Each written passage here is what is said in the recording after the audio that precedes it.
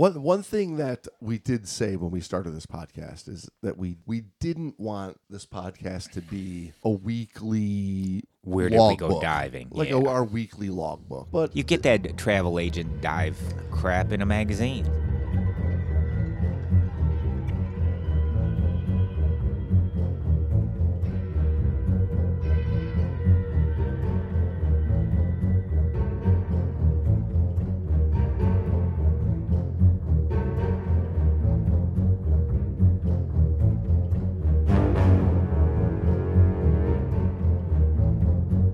The Great Dive Podcast is hosted by your buddies, James and Brando.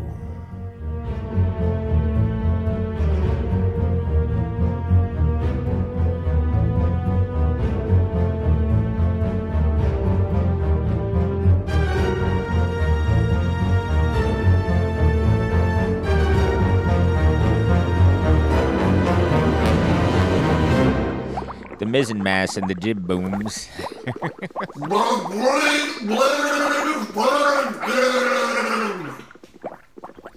Okay, so let's get rocking. Let's get cracking. We'll get right to work. Welcome back to the Great Dive Podcast, everybody. Yeah, welcome back to the Great Dive Podcast. Welcome back home, James. Hey, we are back home from beautiful whirlwind weekend. Straits of Mackinac. It was a whirlwind weekend. It was our second Great Dive Podcast adventure out on the Great Lakes. Second official Great Dive Podcast trip. We had 11 divers out on the boat, mostly from this Great Lakes, Michigan area. Yeah, it was really fun. Great people. Yeah, it was a really, really good time. It was, like you said, though, it was a whirlwind of a trip. I mean, we closed up the shop on always whooped on Friday night, and drove till midnight, dove Saturday. Got up the crack of dawn, breakfast, dive. Had a nice day in town there. Camaraderie. Great camaraderie. Went to a little wine tasting. Yeah. Nice, funny afternoon. Back up in the morning. Long day on the water, and then a long rough drive home. That was a rough drive. In our young days, that would have been nothing. Nothing. In the old days, we'd have stopped for something to do along the way. I know. Just I can remember driving to Florida, getting there, driving straight down to Fort Lauderdale. Through the night, we get there at 4 in the afternoon. Go for a night dive. Yeah. Went for a night dive. That was nothing. Or those cave runs of working all day at the shop. Yeah, you leave. On Thursday, leaving at 7, driving till noon. When you show up to the dive site, Madison Blue or something, you jump in, do a dive, and a couple dives, and go out to dinner. Yeah, those days are probably gone. Those are rough. I'm bidding them a fair adieu. Is that the right? I bid my fair lady adieu. I did, a few years ago, I worked a movie here in Detroit, and it was, I was at the shop all day, left the shop, had to get down to the Detroit River, and, the call time was at like 7:30. So you get down there, and then you gotta stay up all all these night. Night scenes. Yeah. You worked all night long, shots of sunrise, coming across the Detroit River, in the morning, and you get off at like 8 a.m. Yeah. Brutal. Yeah, I was with you on one of those, and then we went and had breakfast. Yeah, right. Bloody Mary. After a brutal evening of work. But all good fun. I'm liking the go up a day early. That's what. See, do a weekend of diving. I've arrived stay an at extra that day. A while ago. At that wisdom, I've arrived at that conclusion. Okay, the weather was magnificent. You couldn't have asked for better weather up there. That second day, especially on the Lake Michigan side of the bridge, was glass-ish. Yeah, it was beautiful. Yeah, virtually zero wind, stern ties. From the standing on the boat, you could see damn near Antarctica. 20-30 feet underwater. Oh yes. It wasn't cold either. Oh wait, it was cold. Did we do the same dive? Yeah, it's pretty chilly. Water was 41 at the bottom, 41 Fahrenheit. I think a few people had 39. I think that was more accurate. Yeah. 41 is nothing to me. 39, I feel it. Well, in me bones, matey. I've got a bit of a theory. It's a mathematical model. Yeah. You know what I like to do? I like to argue over 1 and 2 degrees with people because they come up and, what'd you get? I got 39. I got 40. Well, I got 37.2. Well, my favorite are the guys that have the internal fight within their own mind because they're wearing 2 computers. That's all the crazy people. And one says 41 and one says 39, and they're trying to decide which one it really was. Yes. Like you need that fight going on. My mind's got a lot of other fights going on. But I've got this internal, what would you call it? I've got this mathematical theory. An algorithm? It's a bit of an algorithm that there's the per degree change in temperature. And how much it affects you or you feel it. Correct. Right? Yeah. And it's not a linear line. Oh, no. It's there's definitely some kind of calculus type. There's got to be formula for it because, you go from 70 to 60.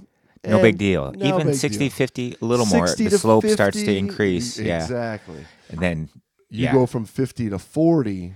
Boy, does it really start cooling, and there's an effect, more of an effect per degree. Like 42 to 37 is like a hot tub almost, right? 37. Oh, my God. It hurts. It's so cold. No, 42 is warm like a hot tub compared to 37 is what I mean. No, that's a good point because you're exactly right. Yeah, when you get below, and then when you get below that 40-degree mark, every degree ticks like 10. Yeah. I'm with you there. We need one of our math genius listeners to put together the official TGDP cold to temperature chart. What would we call it? The temperature to the it'd be like wind chill. We can call it water chill factor. It's kind of like wind chill. It's a dive chill factor. That's what we could call it. The dive chill factor. The tangent of the temperature multiplied by the don't just throw cotangent. Sine. Some trigonometry in there. Yeah. I don't know if it's that simple. The Celsius multiplier divided by the square root of the Fahrenheit factor gives you a really nice curve that you can look at. And you'll know exactly what it's going to feel like. It's more of a function when that water hits 38. A function of N graph or something to that effect. So we dove 4 different wrecks over the weekend. And we had the discussion of next time we go up and do it, we don't want to do it like that again. No. That's the typical way you do a dive trip because everybody goes and they want to get as much in as they can. And they want to see as many different wrecks. They want to get as many names written down in that logbook as possible. But in hindsight, we've dove enough up there over the years that now you really want to go up and really spend time on each one of those dives and multiple dives on one wreck to really come together with the best photos you can. Well, yeah, and you want to be able to set up the photos, make a plan of the photos. And if you are just doing one dive on it, it's hard to come up with a really, a cohesive, well-thought-out plan. And you can kind of do it based on a drawing maybe, or the thing is, we don't know what wrecks we're doing until the morning we get there. Right, and then once you find out what we are going out to, you can get a decent plan, but until you get in the water and you see what the viz is like, you see what the current's doing, you see what's happening underwater, by the time you rework that mental picture that you put on the boat into action underwater. Yeah, and you have limited time underwater. You're running out of time, and you come up, and then boom, now you're taking off to the next dive site. Right. And I get it; that's a pretty typical way that the diving program works. But I'm of the age now that I would like to go and do multiple dives on the one wreck and really at least slow 2 dives. to really slow down and get the most out of each one. Yeah. Of the wrecks. I'm over set up shots. Yeah, I'm over the phase of strobes. saying I've done it. I'm getting to the point now where I want that deep Zen-like appreciation of each one, slow and clean. This is the difference between a young man and an old man or a woman. Is the wisdom. It's the wisdom. It's quality versus quantity. Especially on the ladder dives, you start to get that Zen-like feeling. Everything just happens without doing. Doing without doing, per se, to quote a Zen master. Well, yeah, because when you first get on that wreck, it's so overwhelming, and you're trying to see as much as you can do. And in reality, you don't see anything. Right, that's exactly right. The harder you try, the less you do, actually. And versus go down, take a nice leisurely dive, taking the wreck in, absorb the whole essence, if you will, and get an idea of, hey, maybe on my second dive. So I'm going to plan some shots. I'd like to see it. You'll also be able to see the different angles that might look quote unquote cool. Yeah, right. More photogenic. So I would say it's instead of diving the wreck, trying to let the wreck dive you. Oh, how about that one? All right, let that wreck take you around rather than swimming around the wreck trying to see it all. Let that wreck pull you from place to place so you can really start to see. And absorb it, yeah. Yeah.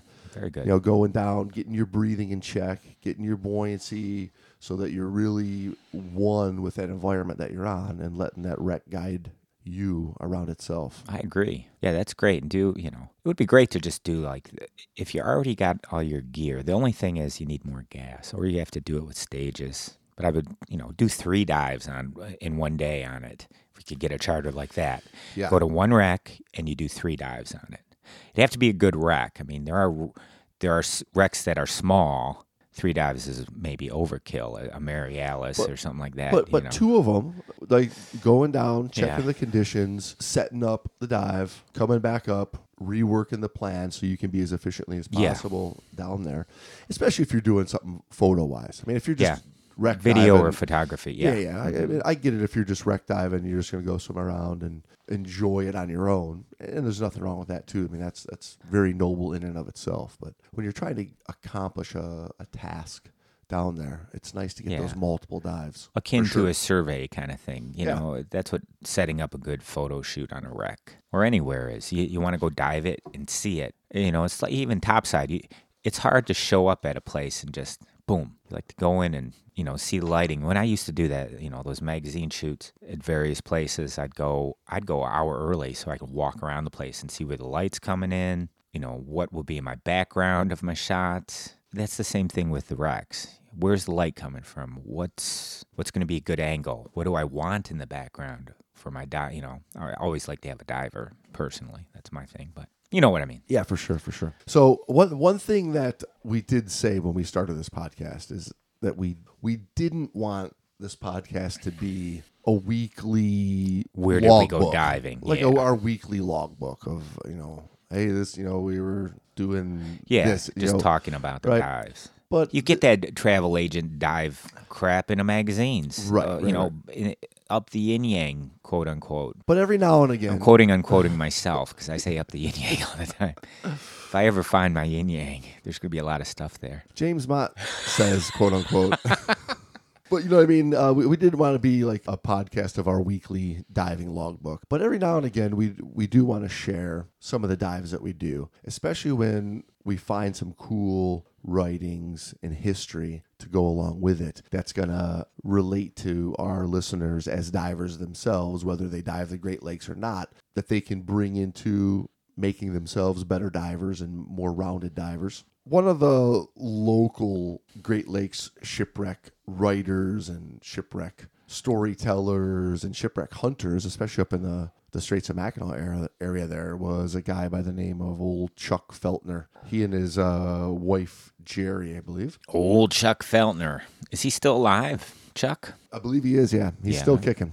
Is he diving? I don't think so. Is he a diver or is he just a shipwreck researcher? No, he was a diver as well. Because I hate shipwreck researchers.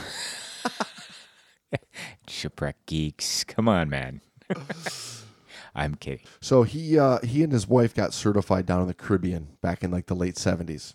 And by like 77, 78, they had taken their boat up to the Straits of Mackinac and started diving and got out on a couple of the known wrecks up there and just absolutely fell in love with the mystery and the draw to the Great Lakes waters and the Great Lakes shipwrecks. And for those of our listeners who have never dived the Great Lakes, what would you like to impart to them? I think they should know, this is really one of the most unique diving experiences as far as shipwrecks you can have worldwide. I mean, you're not going to find shipwrecks in the number and in the condition that we have in the Great Lakes. And then I would say like the different styles of ship too. Oh, yeah. There's so many different types of ship through the year. Like ocean ships that came into the inland seas that had no business here, and they found out in the, we will the case fuck that we're gonna... you up. The Great Lakes will fuck you up, ocean ships. Which is exactly the case with the wreck we're going to kind of chat about today with that Sandusky. But navigating in these waters wasn't like being out in the open ocean, and those ships, had a rough go. coming into these waters. Yeah, some of them didn't make it, and we get to dive them. We have the steel freighters. And you got the old Woodies. Yeah, we've got the Woodies. You've got all of that from, iron, like I say, steel freighters, all the way back to the 1700s, and probably even further if if they find them. Yeah. But, I mean, they're hundreds of years old. Personally, I'm a fan of the old Woodies. Steel freighters are nice. They're big. They're kind of neat. But the old Woodies, the old wooden schooner types or even steamers, they're something to see underwater. And the neat thing about them is almost all of them are upright. The Woodies versus the steel freighters, which seem to capsize a lot. They tumble. The Woodies got keel stones for the most part, so they just sink just like they were on the surface. So you run into them. We have those, especially up in that Presqu'île area. You have several that are masts still standing because they sank in deep enough water that the wave action isn't really affecting the mast. So right, and when you say wood, I mean literally, it's beautiful wood. You'll sport wood on these. That you can still see that it's wood. It's not like the ships that you get out in the ocean, which gets just covered in sponges and covered in corals, or eaten away, with the salt. I mean, the animals eat that wood away. Yeah. So here the stuff gets pretty preserved. Now, there's a lot of the zebra mussels that have grown on a lot of the shipwrecks, which is a double-edged sword, right? It is, because boy, when you look like back in Chuck's early day in the 70s and 80s, and I talk with a bunch of these guys, local shipwreck, guys that were doing a lot of these early dives in the 80s. Well, I've got video still from late 80s, early 90s of the Dunderberg, for example. Which is a great example because I have it from like 90, and you go there in the middle of the day, beautifully sunny, and you get down past about 120, and it's night. It is just night. It starts getting dark at like 50, 60, 70. Right, and not like night and clear. No, it's night and murky. Yeah, night and murky. You've got literally, even with your light, you can see your visibility, maybe 8 to 10 feet, maybe 12 feet. But it's effectively a night dive. And then I've got video from like the mid to late 90s. I've even got video into the 2000s, but just even to the mid to late 90s, it's like a different dive. Well, and then you look at today, it's you can find like, spectacular. It's beautiful. It's beautiful blue water with 100 feet of visibility. So thank you, zebra mussels. Thank you.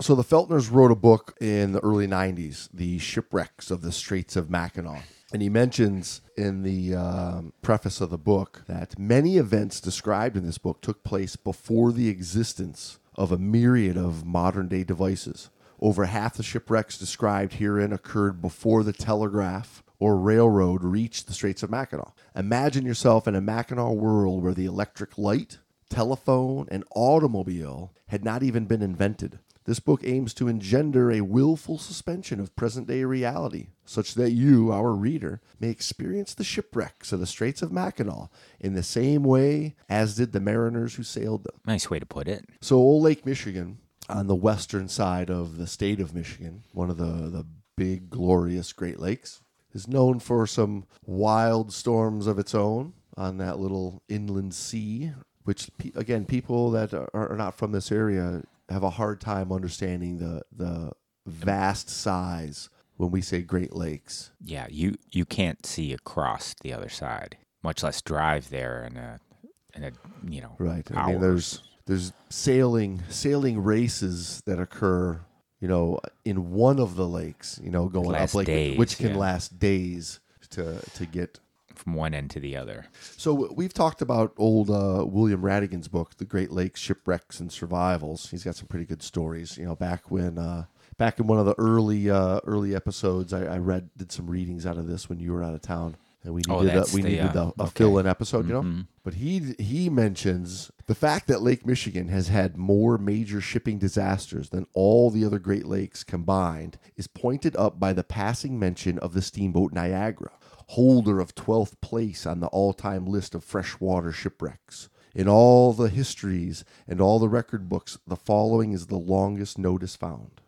Other complete losses of the season were the brig Oxford, sunk by propeller, Cataract in Lake Erie, and 5 lives lost. Schooner Kate Hayes lost on Spectacle Reef, Lake Huron. Steamer Welland burned at Port Dalhousie, Lake Ontario. Steamer Superior lost on Lake Superior during a storm.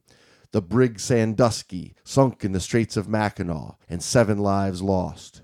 Schooner Maria Hilliard wrecked at Death's Door. Lake Michigan, steamer Northerner sunk by steamer Forest Queen in Lake Huron with 12 lives lost. Steamer Niagara burned off Port Washington, Lake Michigan, 65 lives lost. In the year 1856, there were 597 disasters recorded on the Great Lakes during the season of navigation. Wow. The Niagara simply had to be lumped in with the rest. So the Niagara, a big one that he talks about in his book, 65 lives lost. But he does mention in there about the old Sandusky losing 7 lives in that same time. Cool stories. Cool story, bro. Cool story, bro. Tell it again. Which brings us to the wreck of the old Sandusky. Reminds me of that song. So the Sandusky was built in 1848, a couple years ago. In 1848. What were the hot TV shows of 1848? 1848. I don't know. I can tell you the top 10 music videos, though. Steam killed the sailing ship star. Hold on. I'm here all week. Please tip your waitresses. So this was obviously was a wooden ship. They prefer to be called woodies.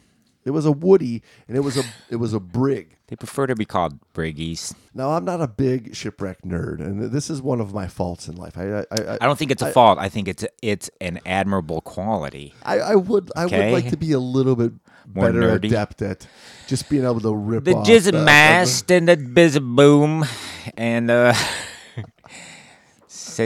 dead-eye Nick. Yeah. But you know what I mean? Because interestingly, he talks about how the shipwreck Sandusky was almost ill-fated because it was a brig. And the brig, if I'm understand it correctly, was one of those classic square, classic square sailed ship. It's what you picture when you see, like, you know, the classic tattoo on Grandpa's arm of the sailing ship. Well, actually, I picture a schooner. Well, or even a bark. Well, that's what was better run throughout the Great Lakes, and that's what the shipping changed over to, because those sails allowed the ship to maneuver better. Yeah, and barks are close. They're just a smaller schooner. And especially in the waters of the Great Lakes, especially in that area of Mackinac, where those big open lakes, you've got to make those big turns. Let's go back to you being a shipwreck nerd. Yeah, let's go back to that. So the brigs were those big classic square sails that were really made for sailing across the ocean. Let's make sure we got our facts right, because we do not want to incur the wrath of any shipwreck geek. Well, because you start saying something and it's not exactly the difference. I was trying to get a little bit of knowledge. Oh, well, technically, the square scales of the brig were also available on the trimasted.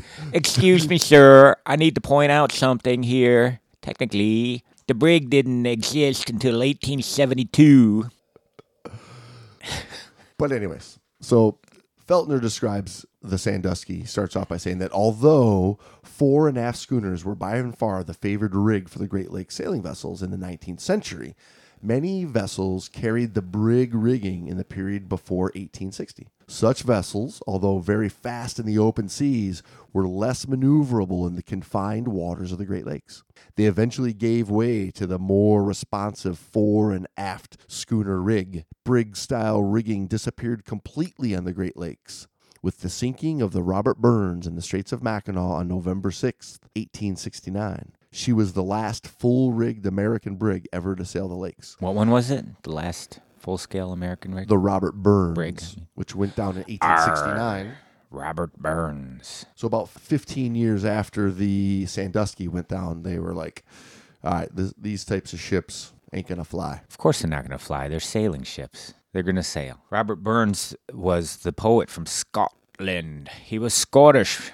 If it ain't Scottish, it's crap. He was the poet laureate for Scotland. I used to go to a Robert Burns party every year. Right, yeah. I told you about that. Yes. Where we sampled 40 scotches. Beautiful. Or more. All right, we got to stick to this, though. We got a lot to get done. That's what this ship was named after. No, not that. We're blowing past the Burns. Oh, I know, but I'm just trying to point out a small little tidbit of factoids. Go ahead. You want to get all shipwreck geeky? I'm just trying to fit in here. Go. The Robert Burns what? Robert Burns. He was a Scottish poet. He was the poet laureate for Scotland, but he didn't care to be it. He liked the title, I guess. But he was a drunkard too. His poems are all about women and booze. As fair art thou, my bonny lass, so deep in love am I, and I will love thee still, me dear, till the seas gang dry. Wee slicket cow and trim rose beastie, oh, what a panic's in thy breastie. Thou need na start, I was so hasty, wee bickering brattle. Now nobody I want live to rein and chase thee. With murdering pattle. What the fuck? I'm saying about the Scottish he writes, it's hard to understand. Not because right, let's get back to old Chuck Feltner. Get on back to Chuck Feltner. On May 2nd, 1981, they located the wreckage of the brig Sandusky. On board his boat, the Gemini 2, were crew members Ben Klein, Tony Gramer, and Chuck Mueller. During the 1981 dive season, they made about 50 dives on the wreck, doing archaeological survey work and shooting documentary films and taking a bunch of still photos. See, 50 dives, you could really capture that. So that's what we have to do next. Agreed. That's how you do it, right? You get on one wreck and you really dive the hell out of it over and over and over and over and over, and really, because that's how you get down there and you start to learn all that stuff that you're looking at. Because when you do a dive like once or twice, yeah, you're gonna notice the bowsprit. Yeah, right? Some of the prop, the rudder. You're gonna notice the windlass, the fore aft jisms, Jews. Right, but when these guys start looking at all this stuff, and they talk about where different belaying pins and name boards, and knowing where all the different blocks and booms are laying, it's because they've really spent a number of hours on the dive. So in September of 1981, Chuck wrote a piece that he titled Zen and the Diving of the Sandusky. So he says, each time I back rolled off the boat and broke through the surface of the water, it was like entering a time machine. The sensations I felt in passing through the sharp thermocline and losing the daylight were tantamount to being propelled into some sort of twilight zone. As the pressure of depth squeezed ever harder on my body and the biting cold of the 40-degree water of my early May numbed my bones, I began to wonder why I voluntarily do this. Very quickly, the answer appeared in the form of a ship's deck rail barely visible through the greenish murky water. In a moment, I landed on the deck, and after the first puff of silt had blown off, I realized the time warp was complete. Here I was in this holy place again. Exploring the wreck was like going through an ancient European cathedral, except there were no crowds, for I was alone, completely alone. The presence of another diver would have been a desecration of this sacred rite. Slowly, I moved from one display to another. The first a row of dead eyes, then a windlass, and next a bowsprit, each one a virgin to the eyes. The experience was enhanced by a careful control of my buoyancy, so that I was forever suspended in a weightless state. A slow and lazy swim kick was sufficient to drive me forward along the halls of this underwater museum. It seemed almost sinful to touch anything, for by now the religious dimension of the dive had taken me over completely. So when I first started reading this, I looked at it when we were up there on the boat, and I was looking. They had this same book on the boat, and I thought to myself, James Mott, you should go back and really read this story, because this is pretty cool when you get home. And when I did, I was like, yeah, we're gonna. Although we don't want this to be our weekly diving podcast, I really wanted to bring this to Lakes. I think this is pretty fitting and pretty cool.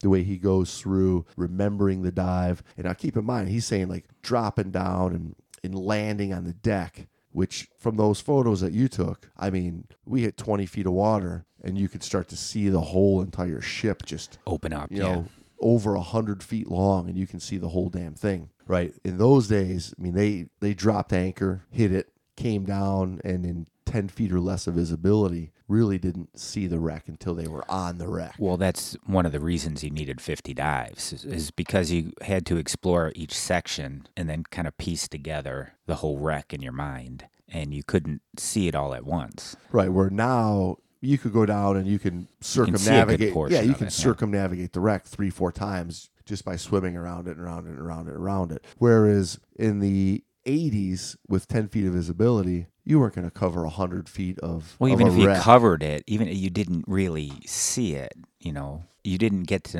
know it. Well, you saw. I mean, I want you to think about it. Yeah. Well. Yeah, well, that's what I mean by see it is I want you to think about what it's like to look at a wreck like in that picture that I put up there. There's a whole 100 and whatever foot long wreck that you can see in one photo versus taking a photo of that same wreck just from 10 foot of vis. It's little piece by little piece by little piece. Even if I put all those photos up there of little piece by little piece, you still wouldn't get what this thing really looks like. Nor would you really understand where everything is located and what the tiny little details of each area are. So yeah, when you don't have viz, you don't have a real experience with the wreck. And that's what I mean. They had to keep going 50 dives to get the same experience we can probably get in 3 or 4 in the sense of learning that wreck. That's my humble opinion. But yeah, and you go back to what you said, like we didn't want this podcast to become a, weekly dive journal or a travel agent ad, which is exactly dead on what we don't want. And the reason this is kind of different is this is more about diving. Absolutely. This is not about a dive destination. It's about how you feel diving. And that, what he wrote, you can apply to any dive almost. Yeah, because you fall down into that water. What he's sharing here is not so much seeing the dive with your eyes, but seeing it with your mind or seeing it with your heart. Feeling it, yeah. As always, the one thing that constantly reminded me that I was alone was the sound of my breathing. The only other sensation was the usual slight squeeze of my dry suit, which acted like the armband of a giant blood pressure measuring device, covering my whole body and making me feel my pulse everywhere. In this state, it took little effort to create a picture in my mind's eye of the Sandusky sailors frantically working the bilge pump in front of the broken main mast, trying to clear the hold of water, while each crashing wave opened the seams of the hull still further. Realizing it was a losing effort, they ran down the deck of the foremast and climbed the rat lines to the upper reaches of the mast and held on for dear life as the Sandusky slowly settled beneath the surface. No doubt they stared in fright as the water began to rise quickly up the mast, all the time wondering how deep the water really was. And then, with a slight bump, the hull struck bottom, leaving them momentarily safe in their precarious perch. In the distance, they probably could see the side wheeler, Queen City, fighting her way towards them through the roaring gale. But her progress was agonizingly slow, and in the interim, Sam McHugh, Charlie O'Shea, and 2 others were swept away by the violent seas. The 3 who remained must have prayed to God with all the force of their souls for the arrival of the Queen City. I could only imagine their sense of resignation to death when a beam sea turned their rescue ship away. Most likely, they knew they would be gone before she could circle back. And I think the more time you really spend on a shipwreck like this, and the cool thing about these Great Lakes shipwrecks is they went down with tragedy more cases than not. A lot of the shipwrecks, when you go to these big travel destinations, they know shipwrecks are such a draw.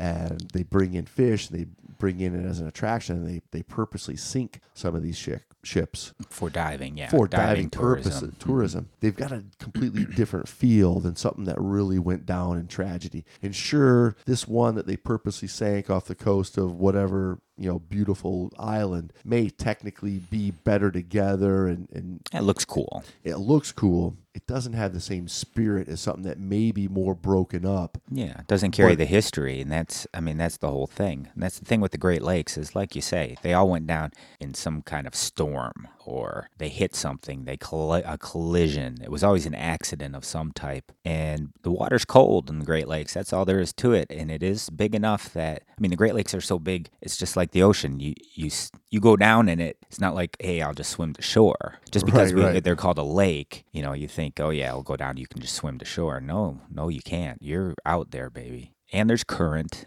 And again, the water's cold most of the time, right? Even on its warmest, it's only in the 70s. if that. That I think all contributes in the heat of the August summer. Mm-hmm. It may be 70 on the surface for the first 6 feet. Yeah. Well, this one went down in September. But the still, fall. Yeah, the storms start whipping up. The wind starts coming. I'm sure sailors would know the different wind, nor'easter, and a lot of the places in the lakes. Just the way that wind moves and the way those current moves, you can have 70 degrees on the surface one day, and then in the fall, especially, boom, 50. The fall, the water starts churning for sure. You're exactly right. I mean, he's trying to explain it because while you're diving them, you have to pay some kind of respect, or at least have a certain degree of modicum and solemnity, because they are essentially graveyards. They are a resting place for dead sailors. The picture of the drama of the Sandusky on the video screen of my mind was interpreted by the trained response to check my air supply. A glance at my pressure gauge indicated that the doors to this great cathedral would soon be closing. The anchor line took me out of the vestibule and back through the time warp with its attendant thermal and pressure change sensations. Breaking surface, I knew I was back in my intended world and time frame. It has always been a strange feeling to swim along the side of our boat after surfacing from a solo dive and look up into my wife Jerry's face and see an expression that looks as though she has been attending a wake for the gravely endangered. This expression changes quickly as soon as I flash her the A-OK sign. The reunion with the non-equations of the boat is completed when they eagerly accept the pieces of gear I hand them as I climb out of the water onto the swim platform. In the cockpit, I strip the tank, weight belt, and hood. Next comes the ritual of verbal intercourse with my diving companions who are eager to share vicariously in my experience. They engulf me with questions. What did you see? How was it down there? What did you see? Was there a current? What did you see? How was the visibility? What did you see? How? What? The whole thing takes on a primordial spirit, like that associated with the return of the single combat warrior. When the gear is stored and things become settled, I reflect upon the practice of this religion. What has it meant? In short, I feel physically awakened and emotionally cleansed, for this has been an experience on one of the upper ledges of the ziggurat of the Brotherhood of Scuba. Very simply, diving the Sandusky is my zen. Cool. Yeah, I mean, he does a nice job of kind of getting into the feeling versus, what you see. Which is what you get out of most divers' reports is, this is what the wreck looked like. This was the viz. Here's the flora and fauna I saw on it. Versus this is the feel of the wreck. Yeah, the spirit of that wreck and where it put him. Mm-hmm. I really liked how he laid that out. Yeah, that was a nice job by the writer, for sure, the author. Now, speaking of Zen, one of your good old buddies, old Alan Watts. He's an old bar buddy. the finger pointing to the moon guy. Well, that was Suzuki, actually. From not Watts, but Watts quotes him a lot. DT Suzuki. But yeah, along the same. And I'm sure Suzuki got it from, these quotes, these koans and quotes, and they're old, like Zen, like Buddhism is old. Right, yeah, we're talking about these extremely old shipwrecks from, this one, 1850s. Some of the shipwrecks in the Great Lakes from the 1600s. Mm-hmm. These Zen Buddhism days are 1200s, 1100s, 800s. Than that, when these Chinese dynasties were developing. And Buddhism came from Hinduism, which is even older and older. You just keep going back. And you and I keep coming to the discussion of diving really being an art more than it is a sport, how it's often described, right? Diving is an experience, not a thing. That's the whole thing about it. It's an experience, and that's why it's an art.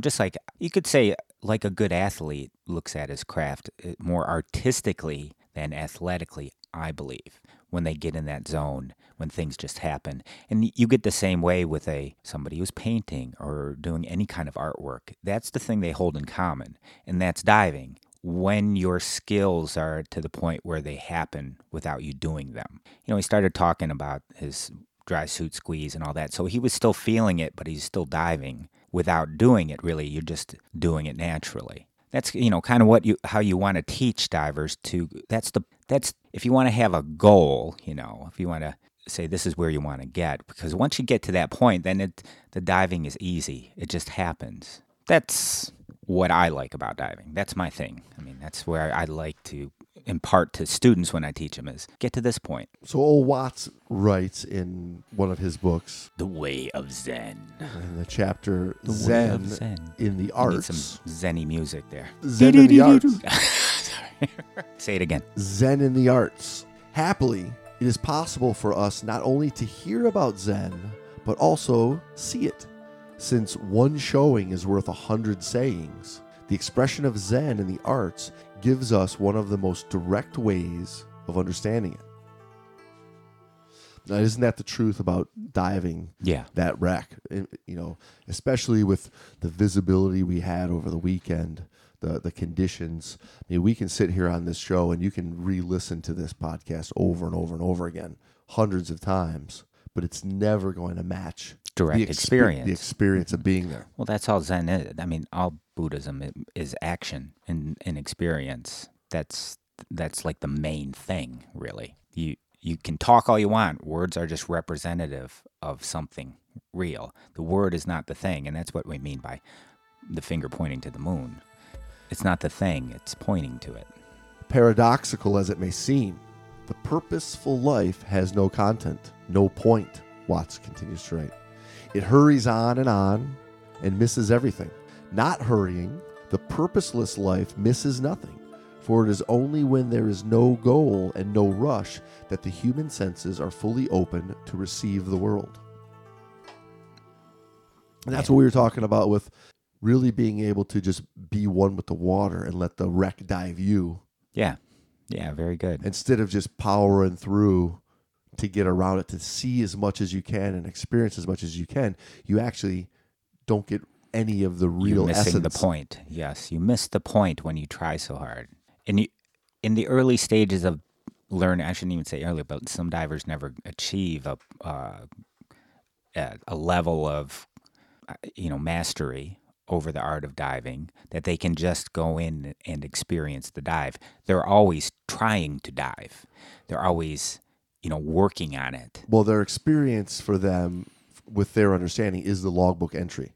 Oh, it is for a lot of folks too. It's not the real experience of just being there. Yeah. What Chuck was describing in his writing Zen and the shipwreck Sandusky. Mm-hmm. Thus, the aimless life is the constant theme of Zen art of every kind, expressing the artist's own inner state of going nowhere in a timeless moment. All men have these moments occasionally, and it is just then that they catch those vivid glimpses of the world which cast such a glow over the intervening wastes of a memory. I like how he puts that. The intervening waste of a memory. Well, this is why I always like, Zen and Alan Watts does such a great job of communicating. That's what he's really known for. If you read Alan Watts' history, he's an interesting man. He lived on a boat, by the way. I don't know if that means anything. Oh, nice. He lived on a boat in Frisco. But he was part of more than one government think tank, if you read in his history. So he, people may think, oh, Alan Watts is just this guy. But he was well respected in many areas. He started out as not to give you a big history, but he started out going into Catholic monastery, and he became a theology major, and he kind of started just examining all religions and whatnot, and really became a proponent of Buddhism, and in particular Zen Buddhism. But he's very intelligent, and he goes on and on about things like that. But anyway, he does. Yeah. He does go on and on. Yeah, but it's beautiful poetic communication. Yeah, that's why he talks about the arts, and he describes it with painting and. Mm-hmm. It's the doing without doing. It just flows breathing. Through you. You experience. You're not thinking about it. It's just happening. So he says, there is only this now. It does not come from anywhere. It is not going anywhere. It is not permanent, but it is not impermanent. Though moving, it is always still. When we try to catch it, it seems to run away, and yet it is always here, and there is no escape from it. And when we turn around to find the self, which knows this moment, we find that it has vanished like the past. It's like trying to touch your finger with your finger. But yeah, see your eyeball. Well, it's that, to bring it back to, this Zen and the diving of the shipwreck, the Sandusky, that moment of being in the water on the dive is only there when you're there. Right. If you're in the moment, if you're thinking in the moment, if you're thinking of logging the dive or what time does the boat get back? Exactly. When's lunch? Did I leave my iron on? Et cetera, et cetera. And that's what, again, can I say right down principle. To, thinking of, diving stuff such as, do I need to put more air in my BCD? Am I in trim? How's my kick looking? Where's my buddy? Is my mask starting to fog up? Am I breathing out of my nose? If these things are crossing your mind on the dive, you're not in the moment. You're missing the moment. Yeah, it's hard to be in the moment if you're constantly trying to dive well.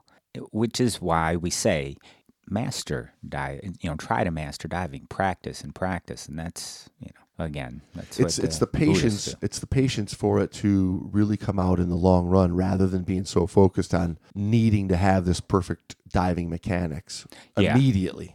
Yeah, you need the time for it to come out of you, so it's organic within you. Yeah, it's a good way to put it. Yeah. Alan Watts quotes from another book saying, "In this moment there is nothing which comes to be. In this moment there is nothing which ceases to be. Thus there is no birth and no death to be brought to an end.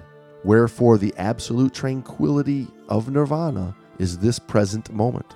Though it is at this moment, there is no limit to this moment, and herein is eternal delight." And boy, I would say that those last fading glimpses of that wreck as we were coming up and leaving definitely was a feeling of eternal delight. It was pretty magical. Mm-hmm. Yeah, those are always. I mean, that's the draw of diving, and shipwreck diving in particular. But you can get that on any dive if you really think about it, right? Yeah. I guess you could when you put it that way, right? Yeah, and that's the whole attraction. So again, go back to This isn't really a report on shipwreck diving or diving these particular wrecks we did on the Straits of Mackinac over the past weekend.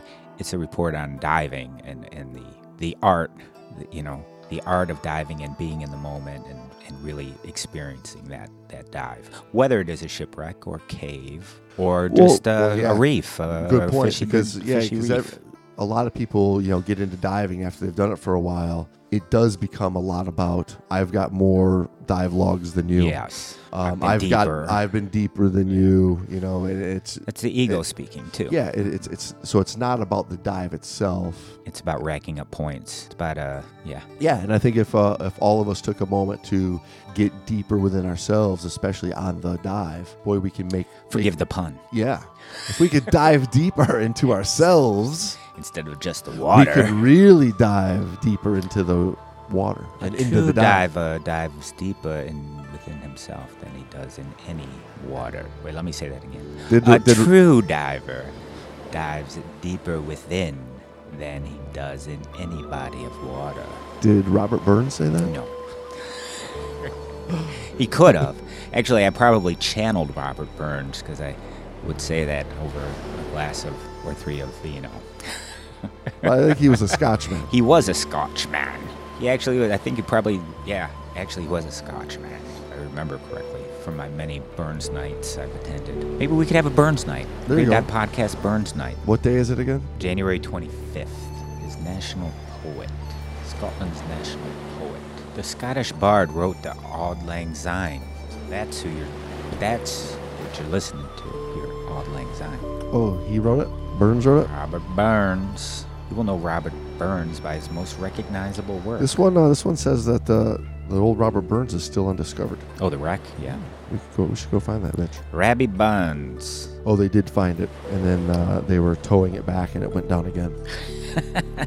Okay, so hey, let's log this dive. This was a good dive. Yeah, as always. It was a great dive weekend, and I think this one came out really good for our show too. This is a fun, interesting way to kind of bring a little bit of both the actual dive log that we did and the inner dive that ultimately that's what we're trying to do with this show, is bring that to everybody. Yeah, the feel, or the artistry of diving. I think that's our main goal. In my humble opinion, in my mind, I like people to get that there's an art to diving. It's not a mechanical thing. It's not about the gear, and it's not necessarily about the shipwreck or the cave.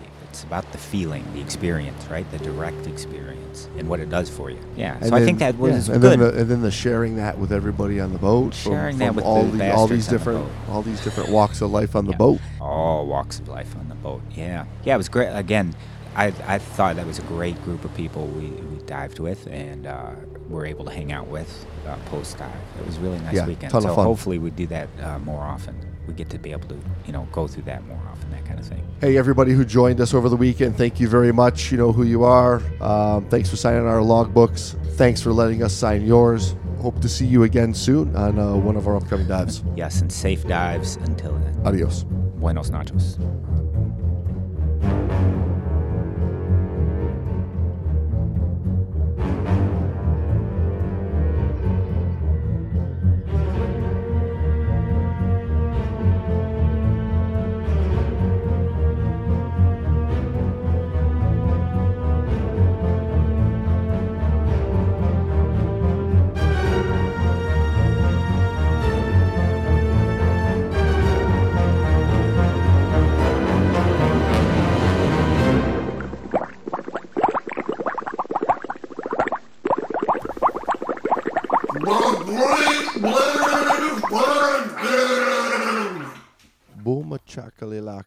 The Minutemen make minute rice on Mandingos. How we looking on the popper? Pretty Penny puts pennies in her pocket. There's two versions of that tongue twister.